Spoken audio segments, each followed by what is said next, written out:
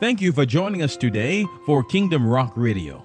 On today's broadcast, Pastor Sumiko Stroud begins a brand new series entitled The Book of James. This is Session 4. We're going to pick up this morning in James chapter 2. So if you want to go ahead and turn to that. James chapter 2, and it's going to be divided into two parts. So this morning, we're going to cover verses 1 through 13. Everybody ready? All right. We're going to read a little bit and then stop and talk a little bit and then read a little bit more. Beginning with verse 1, let's read first. Our first section we're going to take is verses 1 through 4. It reads as follows. This is the New King James Version of the Bible. My brethren, do not hold the faith of our Lord Jesus Christ, the Lord of glory, with partiality. For if there should come into your assembly a man with gold rings and fine apparel, and there should also come in a poor man in filthy clothes, and ye pay attention to the one wearing the fine clothes, and say to him, you sit here in a good place, and say to the poor man, you stand here or sit here at my footstool, have you not shown partiality among yourselves and become judges with evil thoughts? So our first section here, we're going to learn as we are growing and becoming mature Christians is to be the King James says, respecter of persons. No respecter of persons.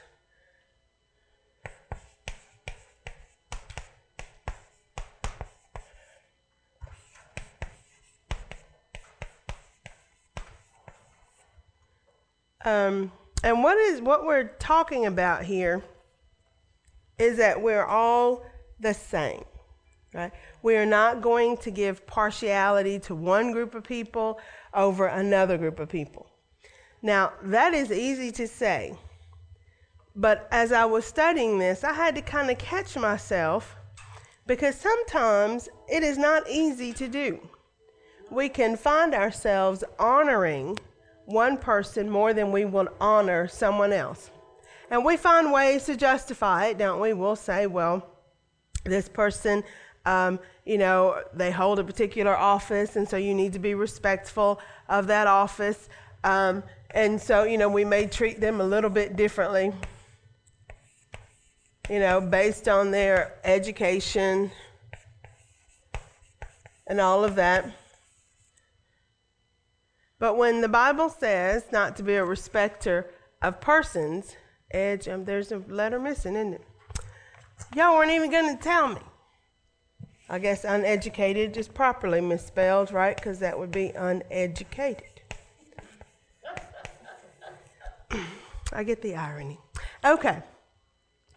And we will find ways to justify, but when the Bible says, when the Word of God tells us to not be a respecter of persons, it means simply that.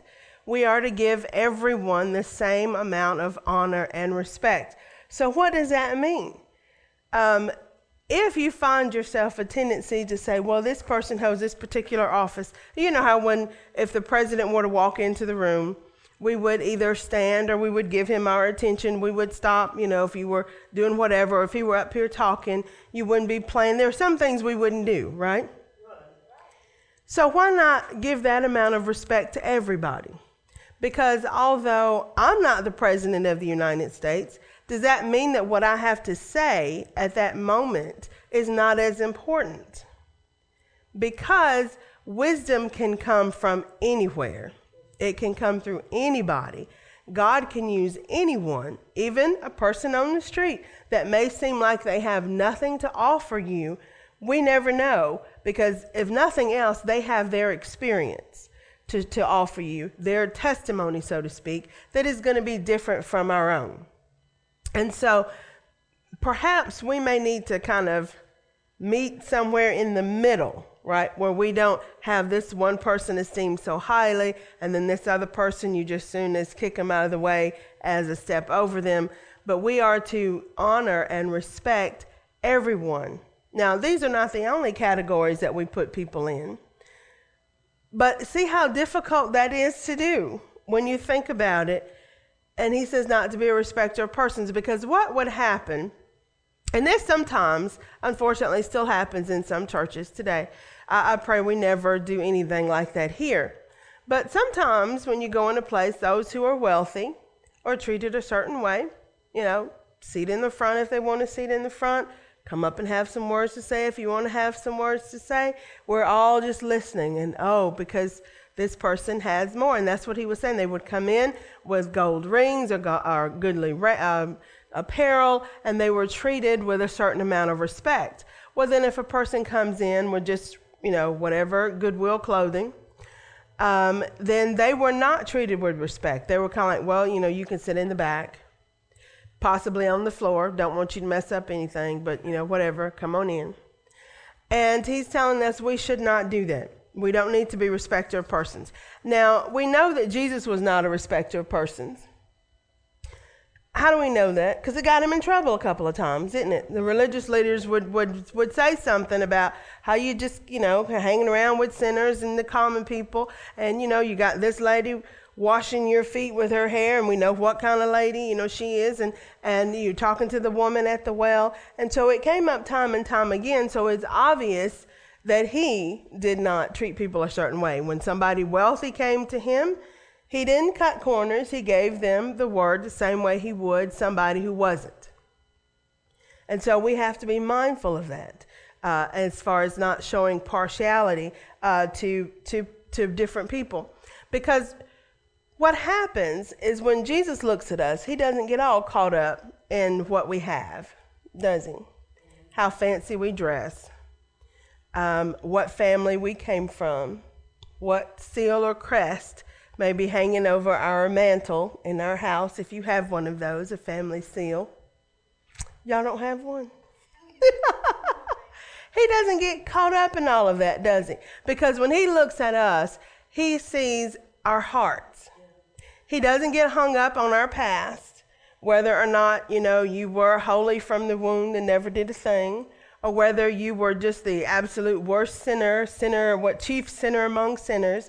He doesn't get caught up in that because he looks in our hearts and he sees who we really are. And more importantly, he sees who he knows we can become. And if we try to take that point of view with everybody else, when we look at somebody, I don't see your past. I don't see the trappings of this world that you have, but I see your heart. I see that you were created in God's image just like me. And I see what you can become, and I see what I can become, then we can relate to one another on a different level. We don't get so caught up in, and sometimes that is what comes about, that is what causes us to show partiality to people. Some people we look at and we're just a little intimidated. They're smarter than me, they have more than me, and so, we are, oh my gosh, I'm going to hold on to their every word. But then if we see somebody that we think may be in a class lower than us, then we figure what? They don't really have anything they can offer me. I already know more than they do, so, whatever. And we may not say those words, but we may act that way. Now, I don't know about y'all, but I just had to repent because I was guilty of that. I'm not intentionally trying to mistreat anybody, but I could not honestly look in the mirror and say that I had not ever been a respecter of persons. Now, hopefully you all may have a different testimony, but that was mine.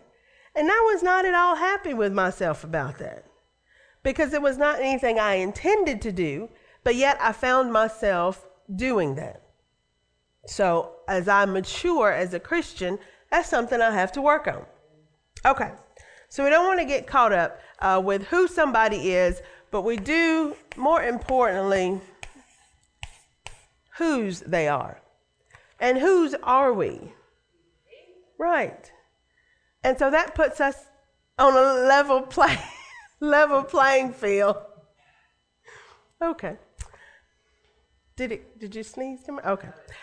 That puts us on a level playing field when we realize it's not about, because being successful in this life doesn't necessarily translate to being successful in heaven or in the afterlife. Being unsuccessful in this life, what we, how we define those words, doesn't necessarily translate into the same thing, in the next life. So if instead we look at, we are all children of God. He died for all of us. And what does that mean that he died for all of us? That means that we all needed somebody to die for us, right? We all were needing the same thing, and we all have that same opportunity. So let's respect and treat everybody like they belong to Jesus Christ, because we do. Okay? And let's not get caught up in being a respecter of persons. Okay. That covers verses 1 through 4. Whew, we could stop right there. I think we all have a little work to do, but we won't. We'll press on. Verse 5. Verses 5 through 7. Listen, my beloved brethren, has God not chosen the poor of this world to be rich in faith and heirs of the kingdom which he promised to those who love him? But you have dishonored the poor man. Do not the rich oppress you and drag you into courts? Do not they blaspheme that noble name by which you are called? Now, here we have again, you'll see quite a bit in the book of James about the rich and the poor. And sometimes he sounds a little anti-rich, but he's not. Because you have to look at what was going on at the time and what still kind of goes on today. Where there is such extreme imbalances of wealth, we have it in America. Sometimes we forget that we have it in America if you're not exposed to those kinds of things. And we'll think that it just happens in other countries, but it doesn't. You can have those that are extremely wealthy. And in the same country, you can have those that are extremely, extremely poor.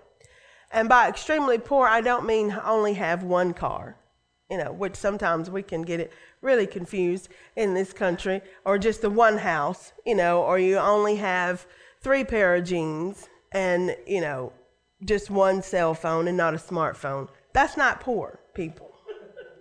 Okay? The extremely poor don't know what they're going to eat today, or even if they're going to eat today. They don't have a place to call their own. If they do have a shelter, more than likely they're sharing it with rodents or insects, some type of infestation, right? That's the extremely poor. When you have those imbalances in society, there's always the opportunity, and usually it occurs, that the poor are going to be exploited.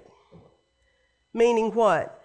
That if there is a situation where there's a poor man and a rich man and something has happened, the rich man will be able to buy his way out of the situation. Or further even exploit if the poor man by some chance is able to grab a hold of something that he owns. If the rich man sees it and wants it, he can get it.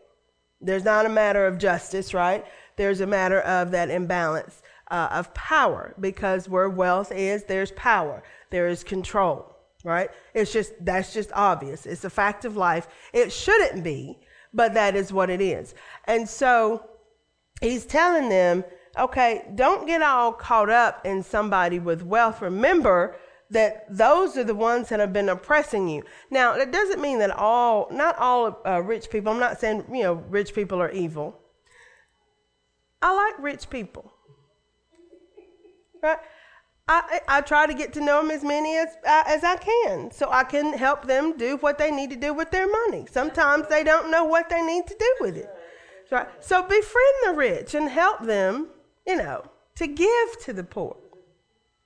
But anyway, and so he's telling them, don't get caught up in just because somebody is wealthy, that you treat them differently or treat them better. Remember this imbalance of power and how sometimes the rich can exploit the poor.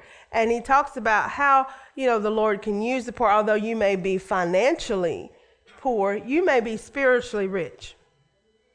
We also have to remember, though, sometimes in these two extremes, it is difficult to reach either one.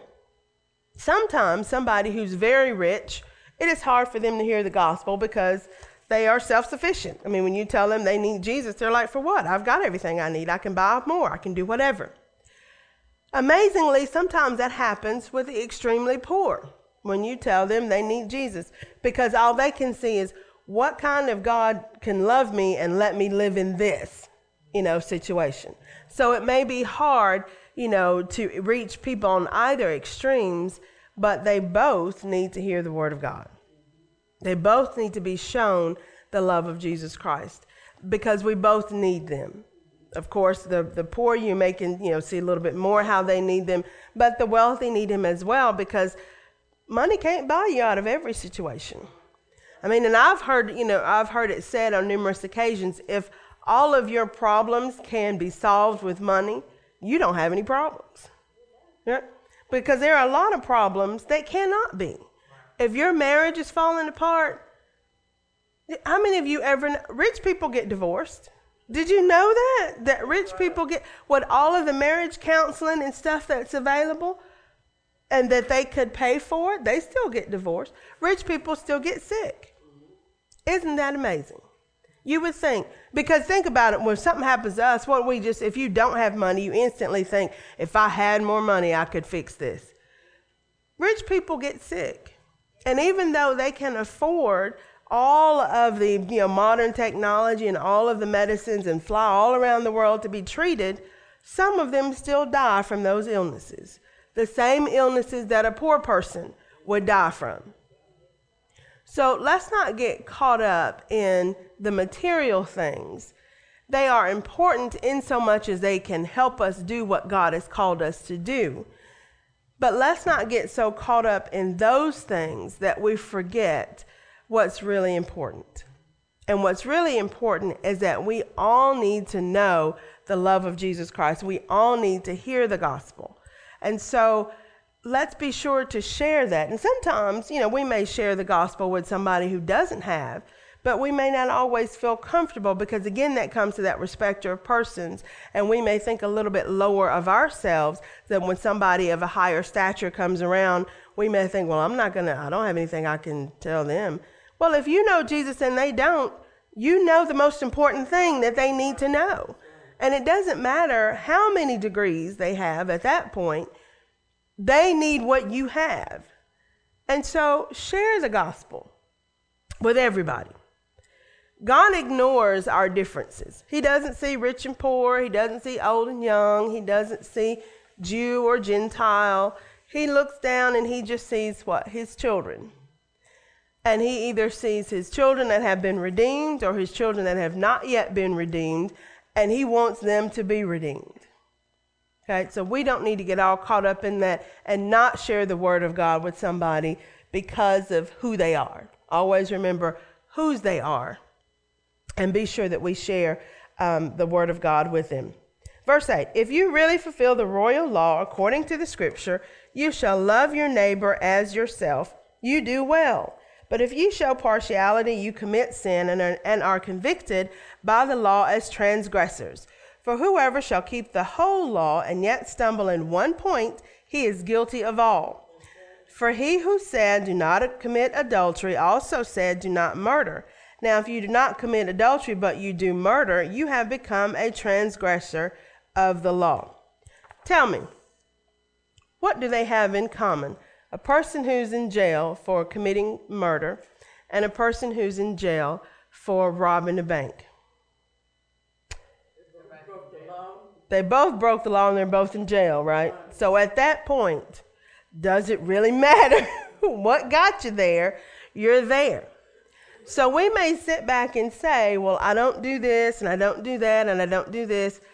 But if we are treating one another with partiality and we are not loving our neighbor as ourselves, then we have broken the law, haven't we? And we're a lawbreaker. Just like the person. Now, in our minds, that's hard to grasp, isn't it? Because we think, I'm not as bad. Just because I'm hateful to the person down the street doesn't mean I'm nowhere near as bad as somebody that killed a whole bunch of people. Because we put levels on it, don't we? But if you break one law, you're a lawbreaker, right? If you're speeding down the road and you get pulled over for speeding, And you say, well, I didn't run the traffic light. I didn't run the stop sign. I'm buckled up. I have insurance. And you look at the state patrol and you're like, what are you pulling me over for? Because I've done 15 things correctly. And he said, well, that's true, but you were speeding. So you still broke the law. You still end up in traffic court. If you even bother to go, usually just pay the ticket. Okay. So we want to be careful that we don't start putting, because as people, we will put degrees on things. But we need to make sure that we do what God has called us to do. And he has told us to love our neighbor as ourselves. Matthew 22, verses 34 and 40. The Pharisees gathered together, and then one of them, a lawyer, of course, right, has to be a lawyer, who asked him a question, testing him, because, that is what we do. Teacher, what is the great commandment in the law? Jesus said to him, you shall love the Lord your God with all your heart, with all your soul, and with all your mind. This is the first and great commandment, and the second is like unto it. You shall love your neighbor as yourself. Now, for those of you who wanted to know the mysteries of life, what are we all here for? There you go. Love God with all your heart, mind, and soul, and your neighbor as yourself. Anything else we accomplish in life, it's just extra, just a little gravy. These are the two things we need to work to accomplish. All of our other goals, now, do I mean you shouldn't have goals and aspirations? Of course not. You should want to better yourself. You should want to go further. You should want to enhance as much of yourself as you can enhance. Learn as much as you can learn. Do as much as you can do, as long as it is all helping you to do these two things better. And when I learn more, it helps me love my neighbor in a better way, right? Because it gives me other ways or shows me other options that I can, and also helps me to love God more, because the more I learn about him, the more I learn and grow as a person, the more I can give myself to him. But this is our whole point. When people, when they like to in philosophy classes, what is the meaning of it all? Why are we even here? Now you can tell them, I know the meaning to life.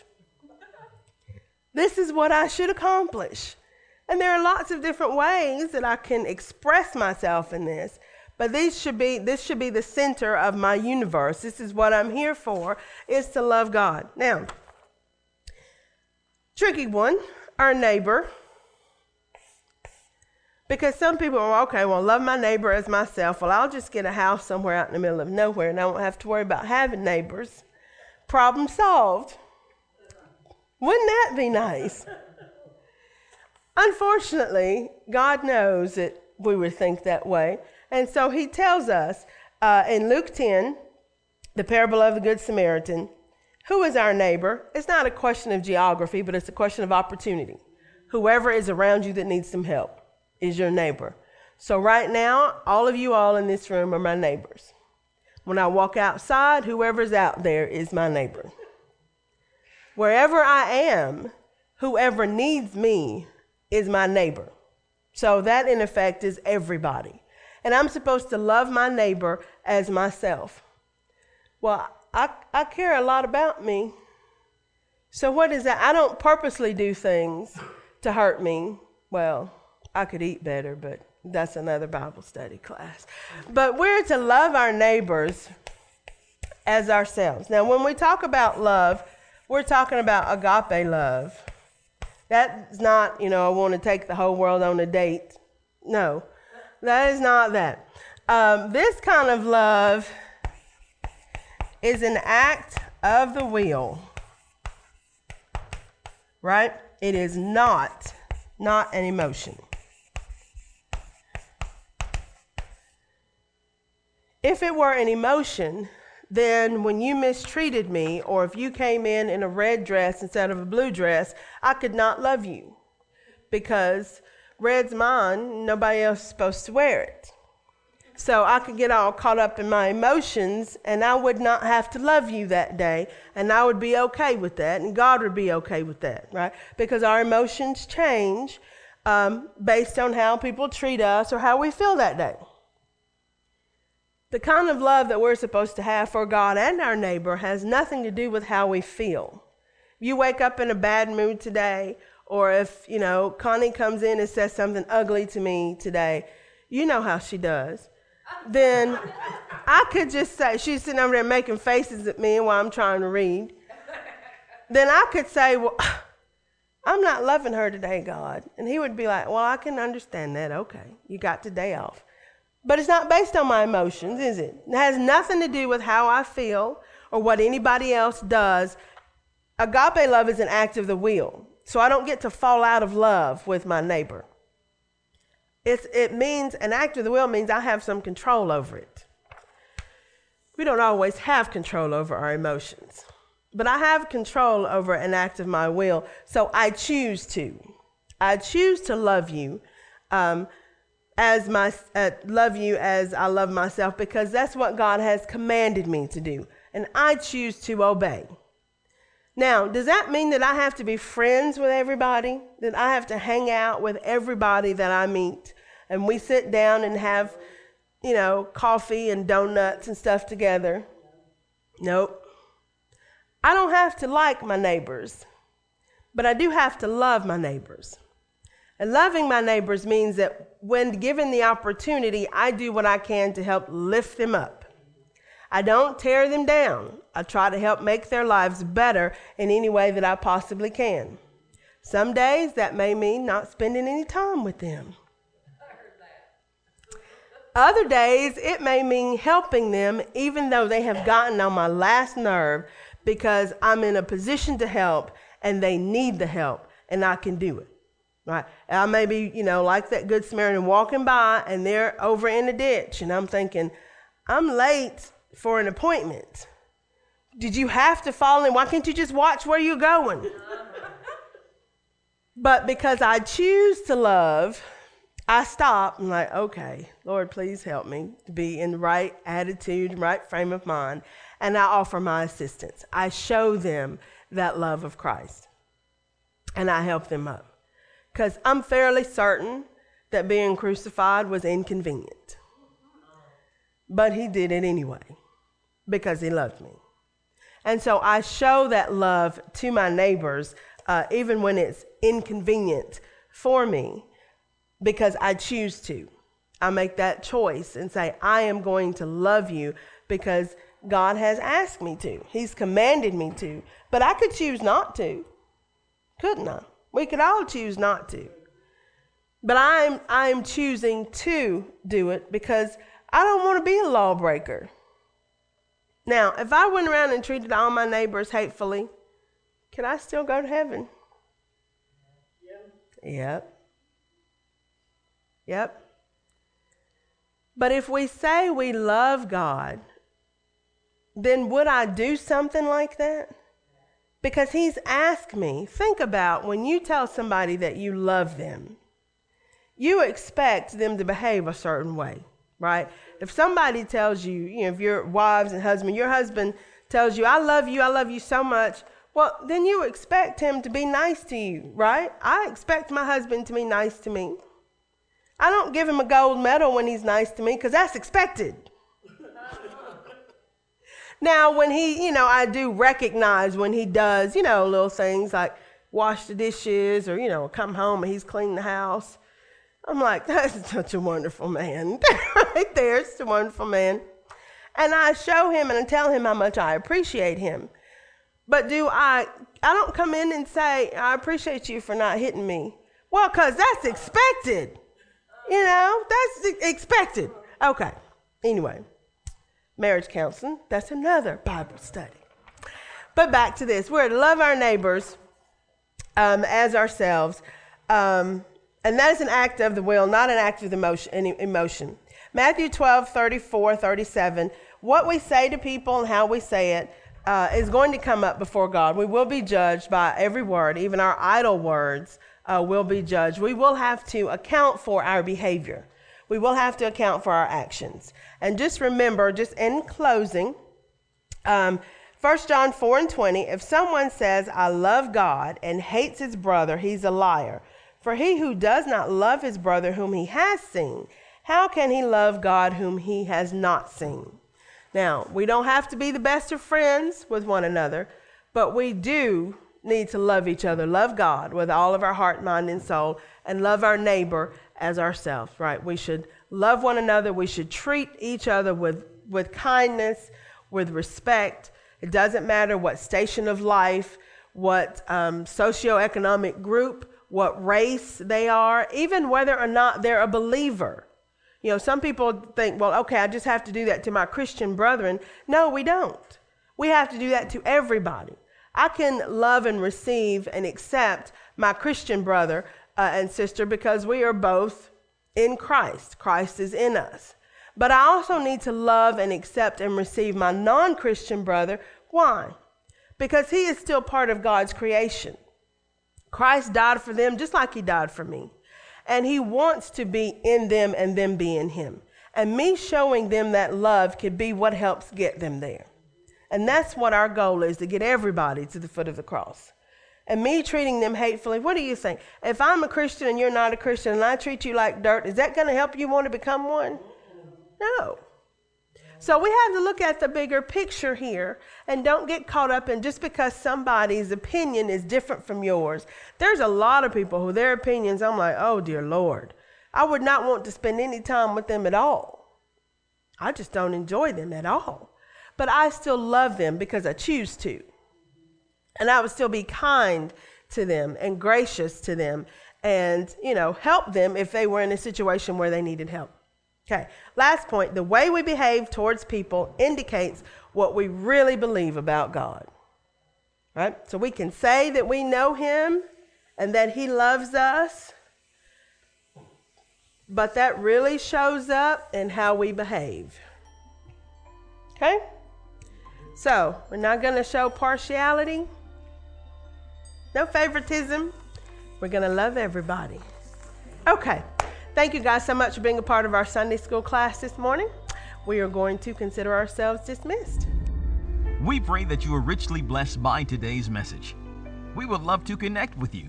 Just go to our website at kingdomrock.org. You can become our friend on Facebook or follow us on Twitter and subscribe to our YouTube channel and a whole lot more. Right there at kingdomrock.org. We would love to hear from you. And if you're in the Bremen area, please stop by and join us every Sunday morning. Sunday school is at 9 a.m. and Sunday morning is at 10. Wednesday night, we have what's called Hour of Power. It starts at 6:30 p.m. All are invited. We're located at 180 Helton Road in Bremen, Georgia. Give us a call at 770-537-1933. We would love to hear from you. And if you have a prayer request, by all means, please log on to our website at kingdomrock.org and click on the prayer page. Until tomorrow, remember that Jesus is Lord. Choose him as your Lord today. Only he can make a way.